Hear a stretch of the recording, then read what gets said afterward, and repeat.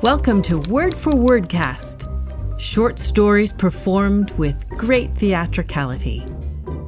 Welcome back to Word for Wordcast and part 2 of E.M. Forster's The Machine Stops. In part 1, we were shown a future where humans have retreated underground, each person living in their own hive-like cell. Here, every need is attended to by the machine. Artificial light has replaced the sun, and the inhabitants have devolved into pale, larva-like creatures. Vashti spends her days exchanging ideas in the form of lectures delivered in a Zoom-like meeting with thousands of her followers. Her son Kuno calls, begging her to travel to his home on the other side of the world. He has something very important to tell her, and he must do it in person. Vashti suffers a harrowing journey by airship above the Earth's surface, arriving at Kuno's cell. To maximize your experience, we recommend listening with headphones or good stereo speakers. And after you listen, please go to zspace.org/pod and make a donation. Your help will ensure we can continue to bring you more episodes of Word for Wordcast. Here now is part 2 of The Machine Stops.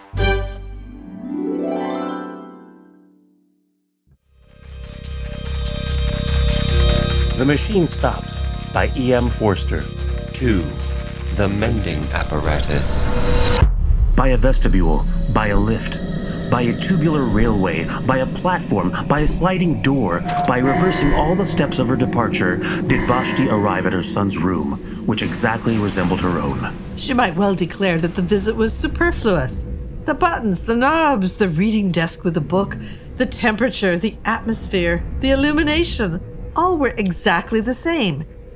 And if Kuno himself, flesh of her flesh, stood close behind her at last, what profit was there in that? She was too well-bred to shake him by the hand. Averting her eyes, she spoke as follows. Here I am. I have had the most terrible journey and greatly retarded the development of my soul. It is not worth it, Kuno. It is not worth it. My time is too precious. The sunlight almost touched me, and I have met with the rudest people. I can only stop a few minutes. Say what you want to say, and then I must return. I have been threatened with homelessness, said Kuno. She looked at him now. I have been threatened with homelessness, and I could not tell you such a thing through the machine. Homelessness means death. The victim is exposed to the air, which kills him. I have been outside since I spoke to you last. The tremendous thing has happened, and they have discovered me. But why shouldn't you go outside? She exclaimed. It is perfectly legal, perfectly mechanical to visit the surface of the earth. I have lately been to a lecture on the sea. There is no objection to that. One simply summons a respirator and gets an egression permit. It is not the kind of thing that spiritually minded people do, and I begged you not to do it. But there is no legal objection to it. I did not get an egression permit. Then how did you get out? I found out a way of my own. The phrase conveyed no meaning to her, and he had to repeat it. A way of your own? She whispered. But that would be wrong. Why? The question shocked her beyond measure. You are beginning to worship the machine, he said coldly. You think it irreligious of me to have found out a way of my own. It was just what the committee thought when they threatened me with homelessness. At this she grew angry. I worship nothing, she cried. I am most advanced. I don't think you irreligious, for there is no such thing as religion left. All the fear and the superstition that existed once have been destroyed by the machine. I only meant that to find out a way of your own was... Besides, there is no new way out. So it is always supposed. Except through the vomitories for which one must have an egression permit, it is impossible to get out. The book says so. Well, the book's wrong, for I have been out on my feet. Kuno was possessed of a certain physical strength. By these days, it was a demerit to be muscular. Each infant was examined at birth, and all who promised undue strength were destroyed. Humanitarians may protest, but it would have been no true kindness to let an athlete live. He would never have been happy in that state of life to which the machine had called him. He would have yearned for trees to climb, rivers to bathe in, meadows and hills against which he might measure his body. Man must be adapted to his surroundings, must he not? In the dawn of the world, our weakly must be exposed on Mount Taygetus. In its twilight, our strong will suffer euthanasia, that the machine may progress, that the machine may progress. That the machine may progress eternally. You know that we have lost the sense of space. We say space is annihilated, but we have annihilated not space, but the sense thereof. We have lost a part of ourselves. I determined to recover it, and I began by walking up and down the platform of the railway outside my room. Up and down until I was tired, and so did recapture the meaning of near and far. Near is a place to which I can get quickly on my feet, not a place to which the train or the airship will take me quickly. Far is a place to which I cannot get quickly on my feet. The vomitory is far, though I could be there in 38 seconds by summoning the train. Man is the measure. That was my first lesson.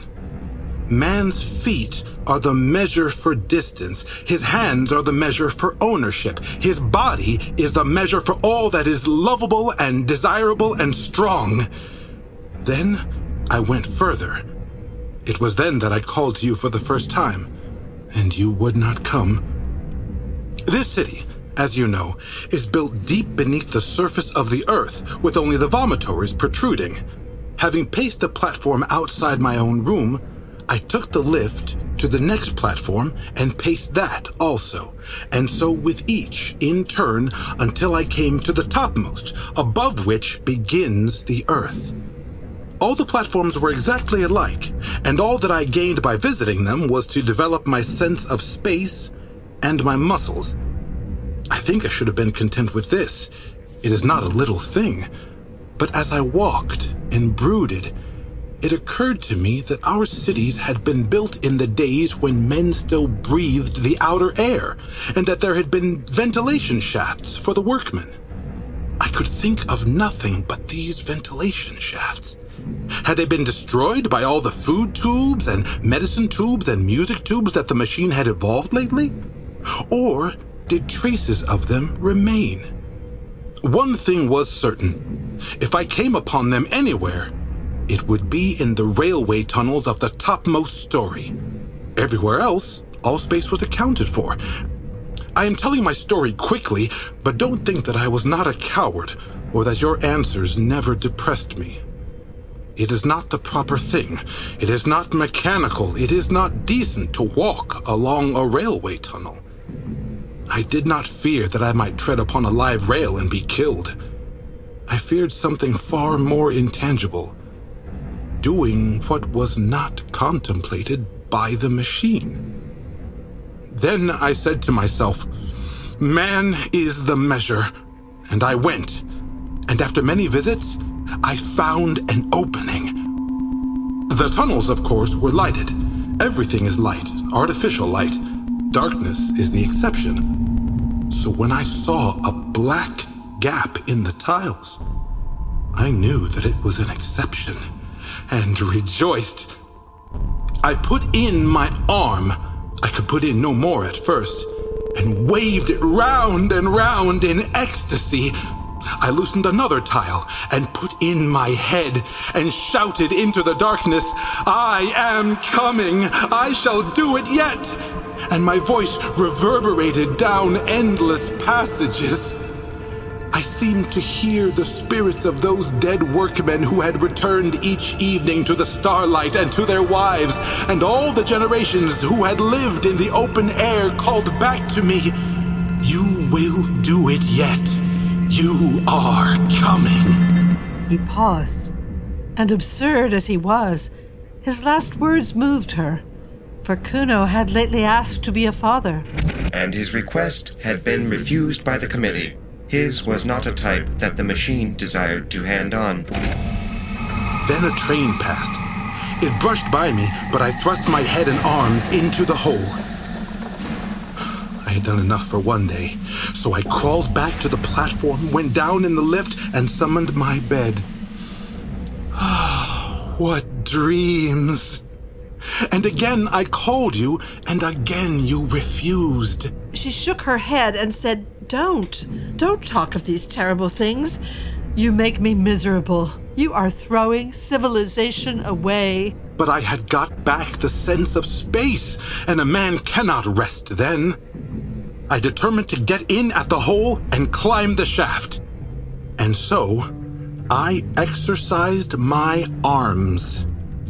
Day after day, I went through ridiculous movements until my flesh ached, and I could hang by my hands and hold the pillow of my bed outstretched for many minutes. Then I summoned a respirator and started. It was easy at first. The mortar had somehow rotted, and I soon pushed some more tiles in and clambered after them into the darkness, and the spirits of the dead comforted me. I don't know what I mean by that. I just say what I felt.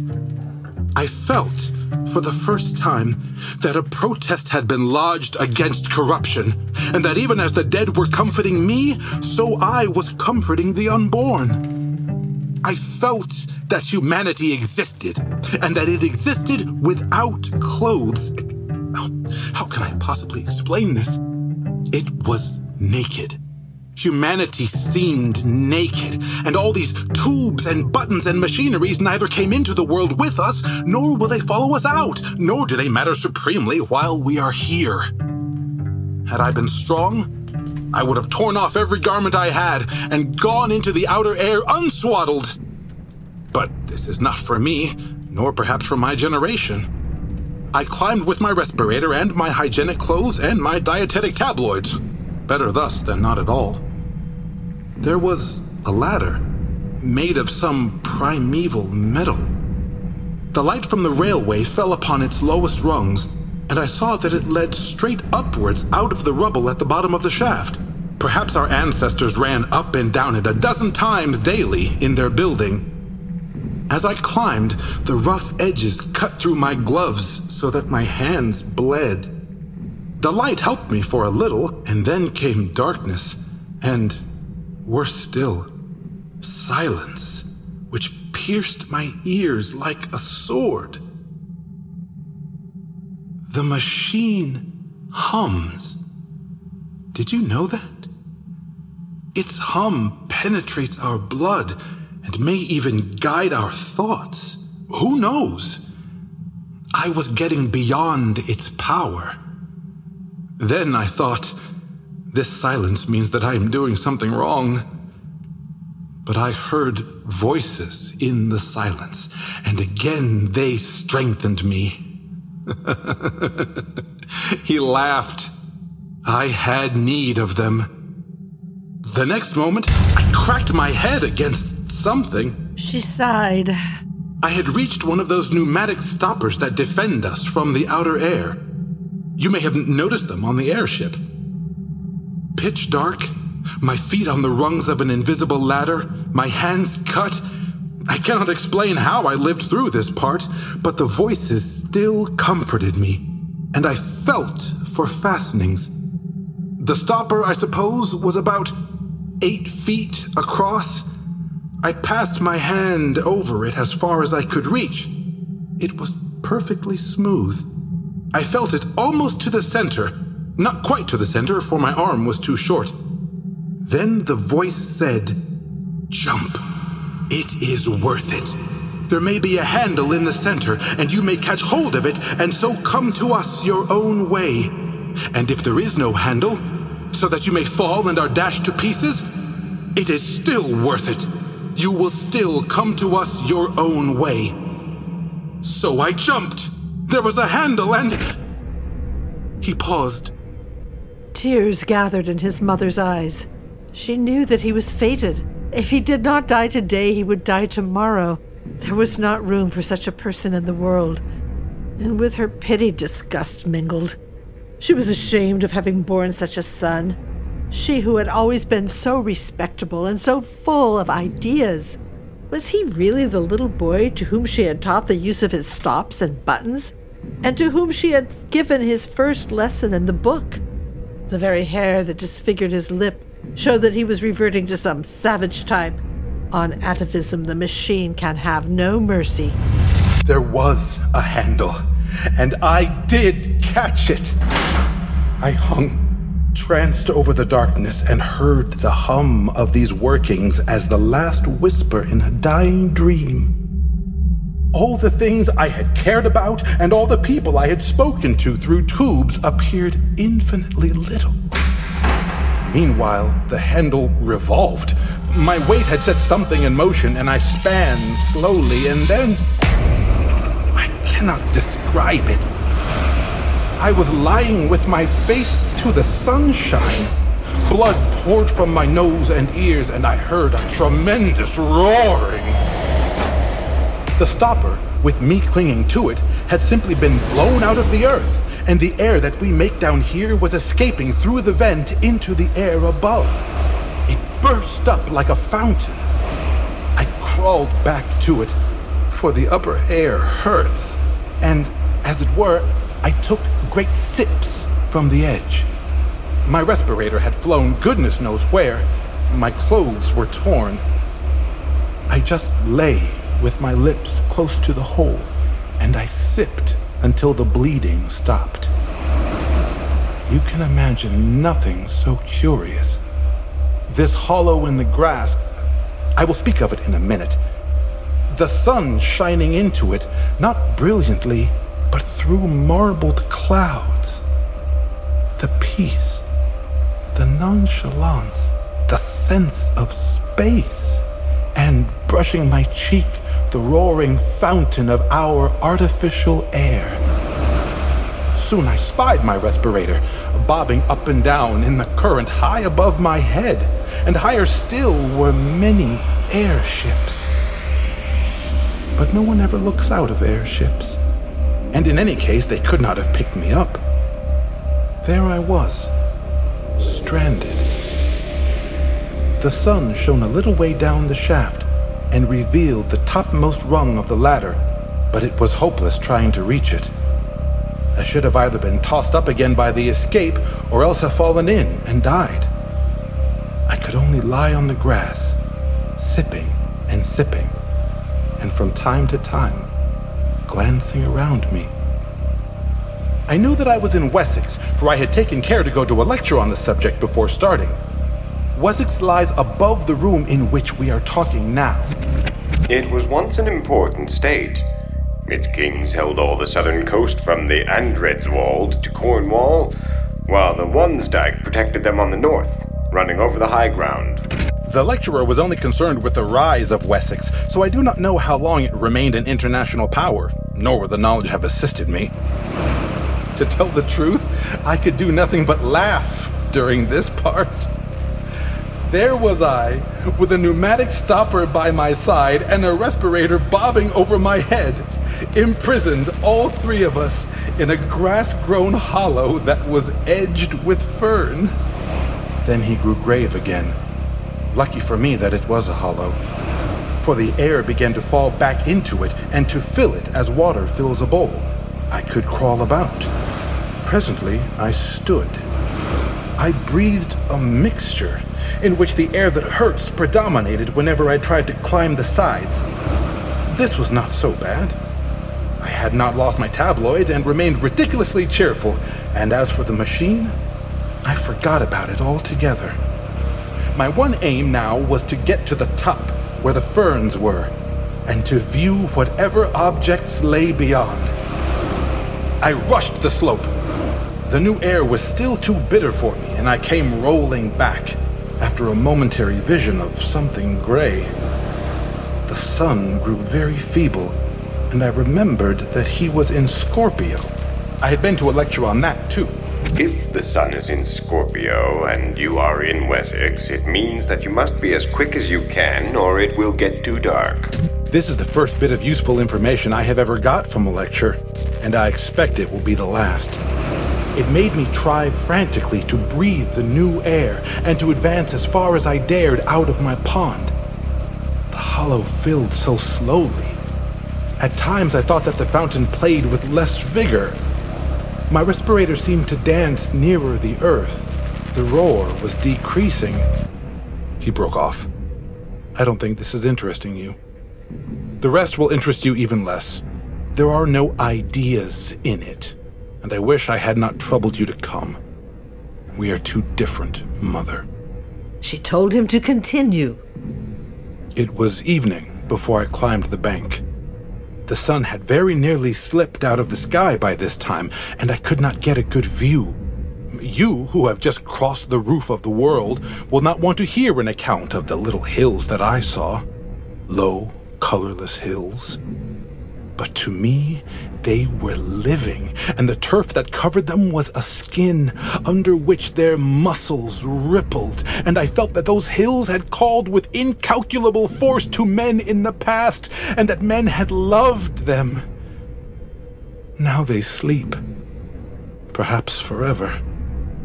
They commune with humanity in dreams. Happy the man, happy the woman who awakes the hills of Wessex, for though they sleep, they will never die. His voice rose passionately. Cannot you see? Cannot all you lecturers see that it is we that are dying, and that down here the only thing that really lives is the machine? We created the machine to do our will, but we cannot make it do our will now. It has robbed us of the sense of space and of the sense of touch. It has blurred every human relation and narrowed down love to a carnal act. It has paralyzed our bodies and our wills, and now it compels us to worship it. The machine develops, but not on our lines. The machine proceeds, but not to our goal. We only exist as the blood corpuscles that course through its arteries, and if it could work without us, it would let us die. Oh, I have no remedy, or at least only one, to tell men again and again that I have seen the hills of Wessex as Alfred saw them when he overthrew the Danes. So the sun set. I forgot to mention that a belt of mist lay between my hill and other hills, and that it was the color of pearl. He broke off for the second time. Go on, his mother said wearily. He shook his head.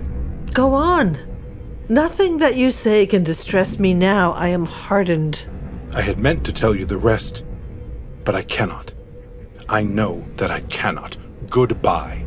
Vashti stood irresolute. All her nerves were tingling with his blasphemies. But she was also inquisitive. This is unfair, she complained. You have called me across the world to hear your story, and hear it I will. Tell me, as briefly as possible, for this is a disastrous waste of time. Tell me how you returned to civilization. Oh, that, he said, starting. You would like to hear about civilization? Certainly. Had I got to where my respirator fell down? No, but I understand everything now. You put on your respirator and managed to walk along the surface of the earth to a vomitory, and there your conduct was reported to the Central Committee. By no means. He passed his hand over his forehead as if dispelling some strong impression. Then, resuming his narrative, he warmed to it again. My respirator fell about sunset. I had mentioned that the fountain seemed feebler, had I not? Yes. About sunset, it let the respirator fall.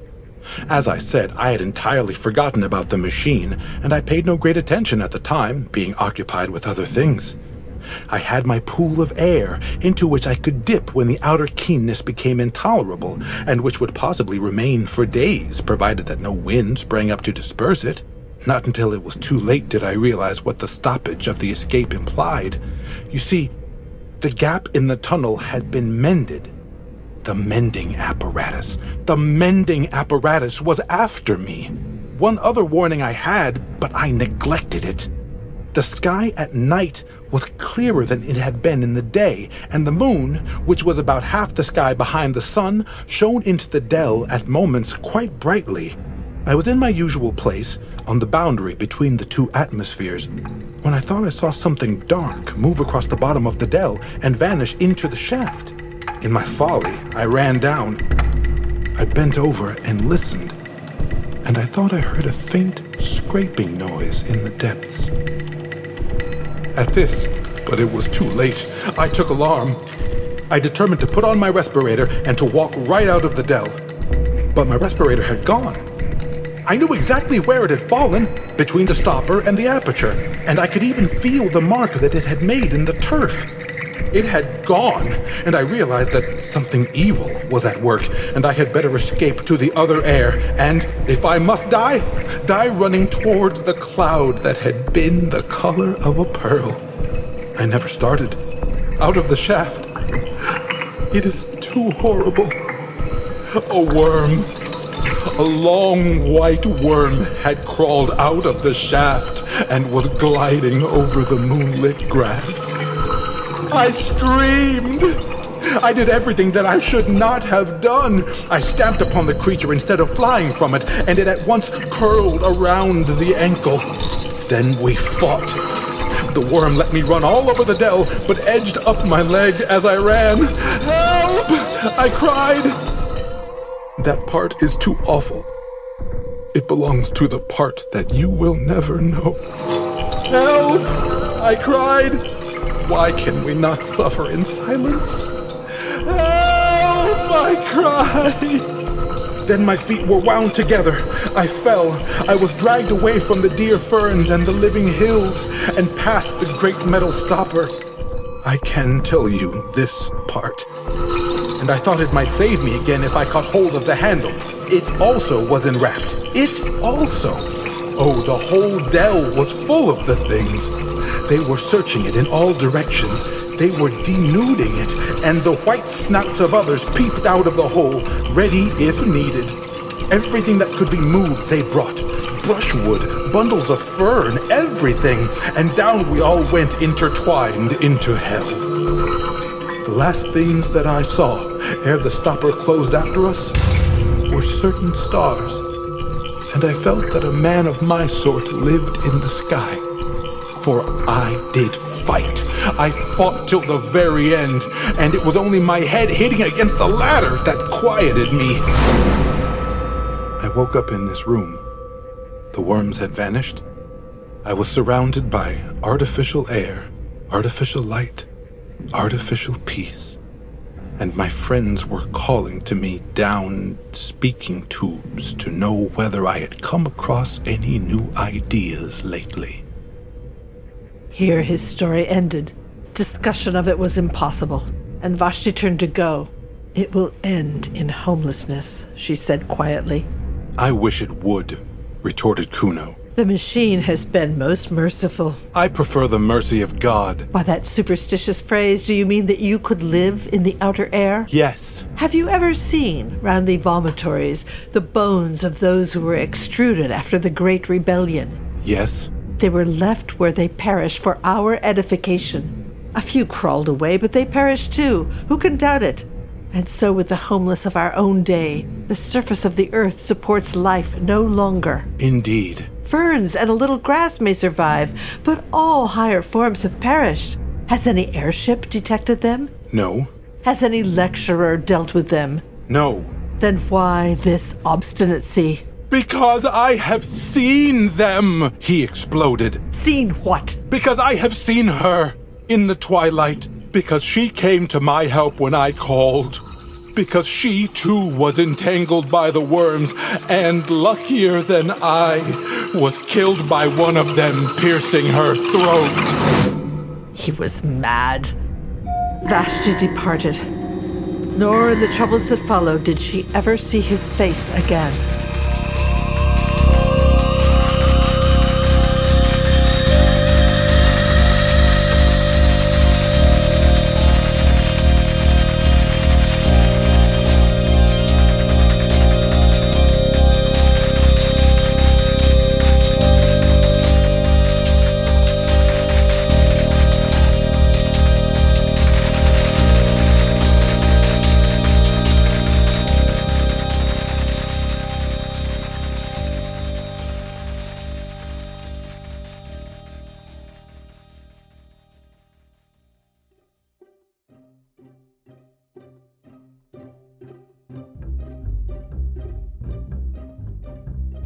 Thank you for joining us for part 2 of The Machine Stops.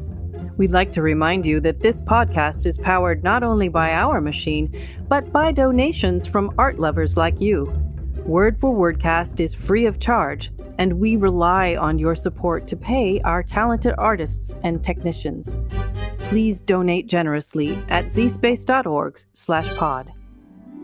To learn more about E.M. Forster's relationship with his own mother and his life as a closeted gay man, go to zspace.org/pod or stay tuned after the credits for my conversation with Brian Thorstensen, writer and lecturer at Santa Clara University, as we talk of the author and the subversive legacy of queer resistance through art. This week's podcast was directed by Gendel Hernandez and was read by Brian Rivera as the speaker, Susan Harlow as Vashti, David Moore as Kuno, Ryan Tasker as the lecturer, and Carla Gallardo as ensemble. The sound design and original music is by David R. Molina, and dramaturgy by Delia McDougall. Our sound engineer is Joe Moore, stage manager Tyler Miller, and production manager Colin McNally. Our director of marketing and distribution is Andrew Burmester, and podcast volunteer Carly Dream Kelbreath. I'm your host, Joanne Winter, and be sure and join us next week for the third and final part of The Machine Stops, The Homeless. Word for Word is a program of ZSpace. Please like us on Facebook, Instagram, and Twitter. Welcome back, everybody. I'm Joanne Winter, your host for the Word for Wordcast. And we have just finished episode 2 of The Machine Stops by E.M. Forster. And we are here today to just talk a little bit about E.M. Forster. I am here with my dear friend, Brian Thorstensen, who is a writer and an educator. He teaches writing in the theater and dance department at Santa Clara University and is just an all-around fabulous person. And, Brian, I guess most people know E.M. Forster from 4 or 5 novels that are very romantic and sort of sweeping, human comedy, like A Room with a View or Howard's End. They deal a lot with classism and things like that. But this story is very different, I think, for him, at least what I know of his writing. It's sci-fi, futuristic, dystopian. But it's interesting that he uses science fiction, which sort of directs you not really to the future, but to mirror back where you are in your own society. Right. And at that time when he wrote this in 1909, his society was going through the machine age. And this story seems like an answer to that, or Yeah. I always think that good science fiction does what this story does, which is it's actually not about the future. It's actually about the present. Right. It's actually about something that takes us into an examination of human interaction and human nature in that particular historical moment.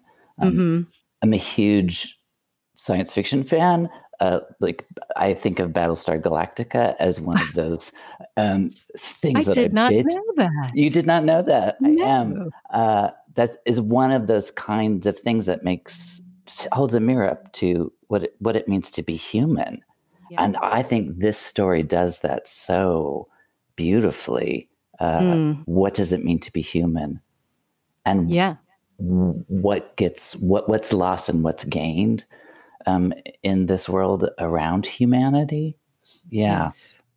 Yeah, because really they're sort of getting further and further away from their humanity, it seems. Yeah. And I think one of the things that struck me about the story from the beginning was the way that the body does or doesn't show up in the story. And as I was thinking after we talked yesterday, Joanne, I was thinking again about these key moments in the story.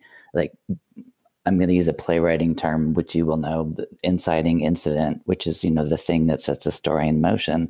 Mm-hmm. The inciting incident in this story is actually this moment of Kuno saying to his mother, will you come see me in person? Yeah. I want your body in front of me. Yeah. And then there's this whole section at the beginning with Vashti that is so unembodied. Mm-hmm. And then once Kuno goes up to the surface, that particular section is so embodied. And not to give anything away, because I know there's still an episode to come, but how the body shows up at the climax of the story. Yeah. Wow. Yeah. So when I started thinking about that, it's like, oh, it's the thing that sets the story in motion. It's the thing that is the climax. It's the thing that's the main conflict in the story. Yeah. So I thought that was really interesting. His imagery and his language, it's that description of Kuno discovering his body in space. Yes. In a way that they don't have that experience in the age of the machine, right? In their little cells, and him having, it's almost like he's a baby learning how to walk or something, Yes. And go ahead. Sorry. And that he had forgotten what these words near and far meant. Yes. I thought that was so interesting that this idea of spatial relationships had disappeared because of living inside this machine, inside this honeycomb. And what kind of an imagination does it take to imagine that, that Forster put himself in that place and just described it so beautifully. So beautifully. And 1909, it's like the machines were happening, but not to the kind of, this is really such a huge leap in terms of the idea of machines. Right. Yeah. Like how his brain must have just been churning, thinking ahead to what the locomotive is going to lead to. And, like the airship that's described is not unlike, what do you call it? Dirigible? What's the other word for that? Zeppelin? Zeppelin or whatever. Yeah. Right. So that he didn't go too far beyond that, but still the kinds of amenities that they had in there, I don't think were around, but yeah, how he just sort of projects himself into the future, so to speak, is pretty amazing. Yeah, it really is. And it also, looks at how we are in society and how we behave within society's norms and how important it is and what happens when you go against the norms of society. Kuno being faced with, as they say, homelessness, which that in itself is really interesting given where we are today. But, how everybody just sort of falls into this following the machine, which goes even further in the third part, right? Of just, but it's that battle we were talking about in a previous conversation with Gendel, who directed the story, and Brian, one of the actors, and about how we're this battle between comfort and being cared for by society and, individuality and responsibility. It's really fascinating. That's so interesting. Yeah. Go ahead. Sorry. No. Sorry, you go. I was just thinking that it's not only did he imagine himself into this world of machines, he also imagined the repercussions of it for human beings, which feels like a whole nother step past that.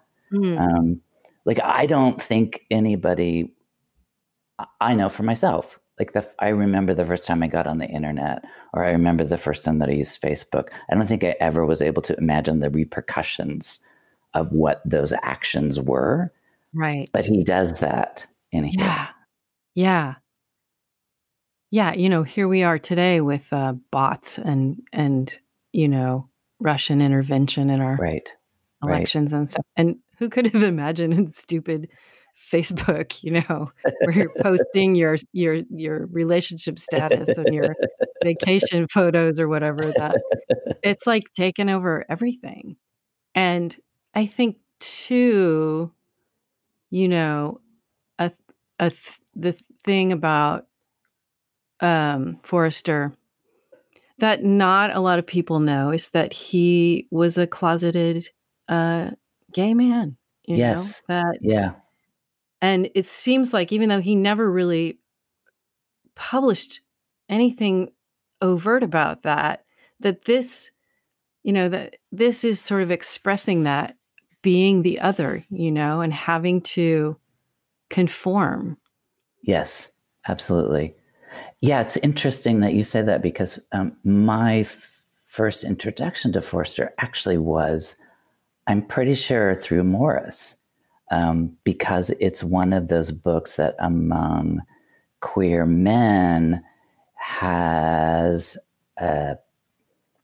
what is the word? I guess has a cachet about it, an importance about it, particularly at the time. When I first came out in 1978, what was available to me was, Boys in the Band and The Killing of Sister George, and one book called Loving Someone Gay that came out maybe a little bit later than that. But most of the portrayals of queer men at that time were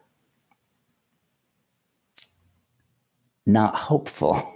They almost always ended up with somebody dead. Yeah. Killed, murdered, brutalized, or suicide, brutalized or something. Yeah. So Morris came along. I don't know when I found it, but they sure would publish it, in 72? Yeah. So, yeah. So to have a book that ends with a gay story that has an actual happy ending and the possibility of a gay relationship moving forward in the world was it was huge. There was not that much of that around at the time. Yeah. And I was just going to say, for people who don't know, Morris, he wrote, really early, I think, when maybe before, was it in the 20s? But but he never published it. It got published by Christopher Isherwood after his death. He died in 1970. And Forster stopped publishing in 1924 after, I forget which novel came out. I think it was The Passage to India. Right. So after that, which was his most acclaimed novel, he just stopped publishing novels. He wrote essays and book reviews. And then his friends tried to convince him to publish this novel, but he was like, no, I don't think that's a good idea. And it's about two men who meet at Oxford, or in college in Britain. Yes. In I don't know, Oxford or Cambridge, I can't remember. Cambridge, yeah, maybe yes. Cambridge. And early in the 20th century, if not earlier than that, and yeah, he imagined a happy ending for this one young man who was rebuffed by his first lover, and then finally finds this idyllic love of his life, and they go off into the sunset, kind of, and live in nature. That's so remarkable. Given his life. Sorry, I'm getting excited. I know. Yeah, given his life, and also the other thing about that book is it's two men from two different classes. Oh yeah. Which for Forster, which seems he explores that so much in a lot of his books, but that he does that in this gay relationship, that this is a thing that can transcend class. Wow. That's sort of especially huge. In Britain, which is... In Britain, yeah. Classism was huge. Yeah, especially then. And but I hadn't known that about Morris, that I've only seen the movie. I hadn't read the book. But then you said that, I was like, that's right. It does have a happy ending. And then we're sort of realizing that a lot of his work kind of does have, even this story, kind of a veiled, I don't want to give anything away, but I wouldn't say happy ending, but there is some hope there. Yeah, I think he leaves us at the end of this with this kind of moment of possibility, not with the people that we've been spending time with in the story, but outside of that. Yeah. Hopefully that's a little teaser for you to listen to the next part of the podcast.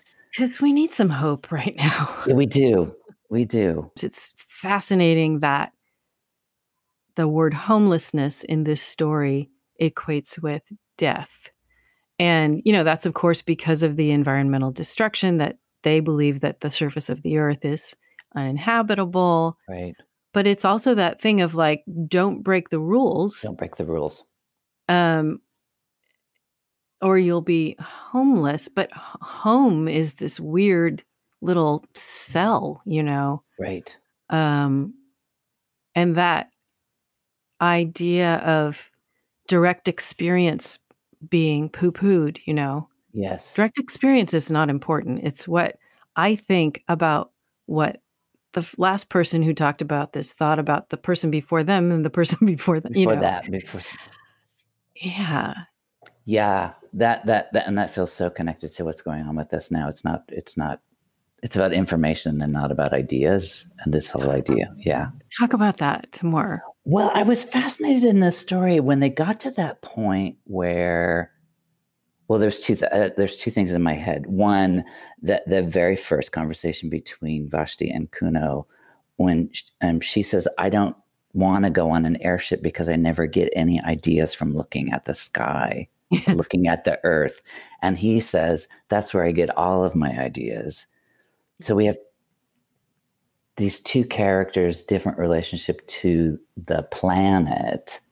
And then towards the end of the story, when they're talking about it's not first ideas that are good. It's actually second or third or fourth ideas. So if you can find somebody who has an opinion about the French Revolution based on an opinion that somebody else had on the French Revolution, based on an opinion that somebody else had on the French Revolution, then that's the thing that you should listen to, which as an educator, it made my skin crawl. Right. Because that feels, one, it's not at all critical thinking. Right. Because you're not actually taking in 3 or 4 or 5 or 6 or 7 different perspectives and juxtaposing them or putting them in dialogue. Right. You're saying something farthest away from the experience and then filtered through a bunch of other people is the thing that is the truth. Right. The thing that is the truth, right? Which is a little bit like, I don't know, it's like a Facebook post that, somebody posts something, right? Yeah. Yeah. I heard, did you see the thing that right so-and-so posted, reposted, retweeted. Right. Like even just that simple thing that shows up on Facebook every once in a while about, oh, you should do this to change the logarithm on your Facebook posts so different things show up. Like, I have no idea if that's real or not, but it shows up all the time. Yeah. It's fascinating. No, I saw this, I think I told you when we talked before, this documentary on Netflix called The Social Dilemma. Yes. And it's about how social media is kind of taking over everything. And it's, oh my God, everyone needs to watch this because it's both terrifying, but also so fascinating. And there's all of these computer experts, people who write this stuff and, create the technology, and they talk about artificial intelligence, like on Facebook and things like that, social media, how it takes in what you like, what you click on and read and, and like and stuff. and then it sort of, it takes that in and then spews back at you more of the same. So after a while, you're just receiving things that you already agree with, and like our news is like that. We don't all watch the same news program anymore. We all watch the news program that will give us the information that or the opinions that we agree with, Right. And it took it, they ask all of these different computer scientists, like, what do you think is, if we don't deal with this, because it's not, they talk about how it's not regulated at all. Right. And they talk about, what do you think will happen? And this one guy just goes, civil war, which was chilling to me, because I actually have been thinking about that with the division in our country. Right. How we don't talk to each other. We don't talk to people who have different ideas. We yell at each other, or we unfriend or whatever, I have been thinking that it feels like we're heading in that direction. To have somebody like that just say it was like, oh my God, Yeah. There's a similar documentary, I think it was maybe Frontline, about Facebook. Yeah. I don't know if you watched that one. It was a two-part thing. And one of the people that they interviewed, I'm pretty sure it was somebody from Myanmar who had actually gone to Facebook and said, you need to do something about Facebook because it's actually undermining our democracy. Yes, I heard that. I didn't see the democracy. And they're not the only country that had gone to Facebook headquarters and said, the things that are happening on Facebook are undermining our democracy. Wow. And they didn't, of course, do anything about it. Wow. Yeah. Yeah. And to go back to the story, he sort of is predicting that. Oh, he is. Oh, I reread that first. I was looking for passages that sort of showed the difference between the sort of the embodied and unembodied, and I was looking at that very first section where she gets off the hologram call with Kuno, and then everything starts beeping. Yeah. And it goes into this description of the buttons that bring this and the buttons that bring that and the buttons that bring this. And it feels so much like what's happening now. I think even doubly because we're now doing so much of this where we're online. Our lives are online in some way. Yeah. Yeah. And we're constantly being bombarded with stuff. I just want to go back to this idea of outsider and class division and sort of the Forster as a closeted gay writer, right? Having been very much influenced by what happened to Oscar Wilde, like that he lived in a time, we have to remind ourselves, especially for younger readers and listeners, that it was criminal. And, to be homosexual, right? Like you would get locked up.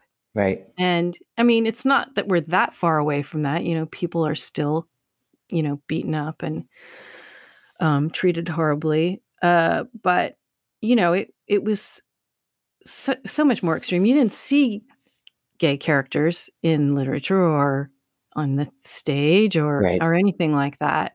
And so just thinking about what kind of an effect that must have had on him, to the point where, he, like we said, he stopped publishing in 1924 and he lived till 1970. And then he kept writing. He was writing all these stories, but he never published them. And they were largely, I think, I may be wrong about this, but I think they were largely science fiction and fantasy. And then he became later on friends with, people like Christopher Isherwood, and who are pretty much out, right? Yeah. As artists as well as humans. And they would say to him, you need to publish this stuff. And he was like, nope, nope, don't think that's a good idea. But I just find that that's so interesting that he wrote all these stories and went into this fantasy and sci-fi. I mean, will you talk about that a little bit as a writer? Yeah. I mean, I think there's a couple of things that strike me about it. One, so much of fantasy and sci-fi is about world building. So it seems in some ways he was building a world where he could express some things that he couldn't express in the rest of his fiction. I mean, he talks about stopping writing because she'll never write another novel after it. This is A Passage to India. My patience with ordinary people has given out, but I shall go on writing. I don't feel any decline in my powers. It was not that he could write anymore. It was that he could not write about a subject that he could no longer connect to. So it seemed like he'd gotten to this point where the straight world that he had been writing about in these ways, he couldn't connect to that anymore. And so didn't want to write about that. That was interesting to me. So writing into this space where he's building the world. There's also something about him that I was thinking about in terms of this kind of continuum of queer artists. Wilde is sort of this demarcation point. We didn't really have the word homosexual until that point. And even though he didn't write blatantly out characters, his plays are so gay. I mean, they're just so gay. And then there's, of course, De Profundis, which is so important in queer literature. And then we get Forster, who to me operates in a little bit of this kind of liminal space between this moment where Wilde, who was so successful, hugely successful, between him and Isherwood and Auden, I think about them, who go to Berlin right before the Nazis come to power in the late 1920s, when Berlin is this queer capital of, streets with 50 lesbian bars and, this gigantic Institute of Sex by Magnus Hirschfeld. That what really informed Forster's idea of queerness was seeing Oscar Wilde be put in prison, and that in some way that never left him. Well, gosh, thanks, Brian. This has been really terrific. I love talking with you about anything, but especially about art and writing. And thank you so much for having me. So happy to do this. Of course. And I just want to say to our audience, tune in for the third and final part of The Machine Stops next week. Thanks.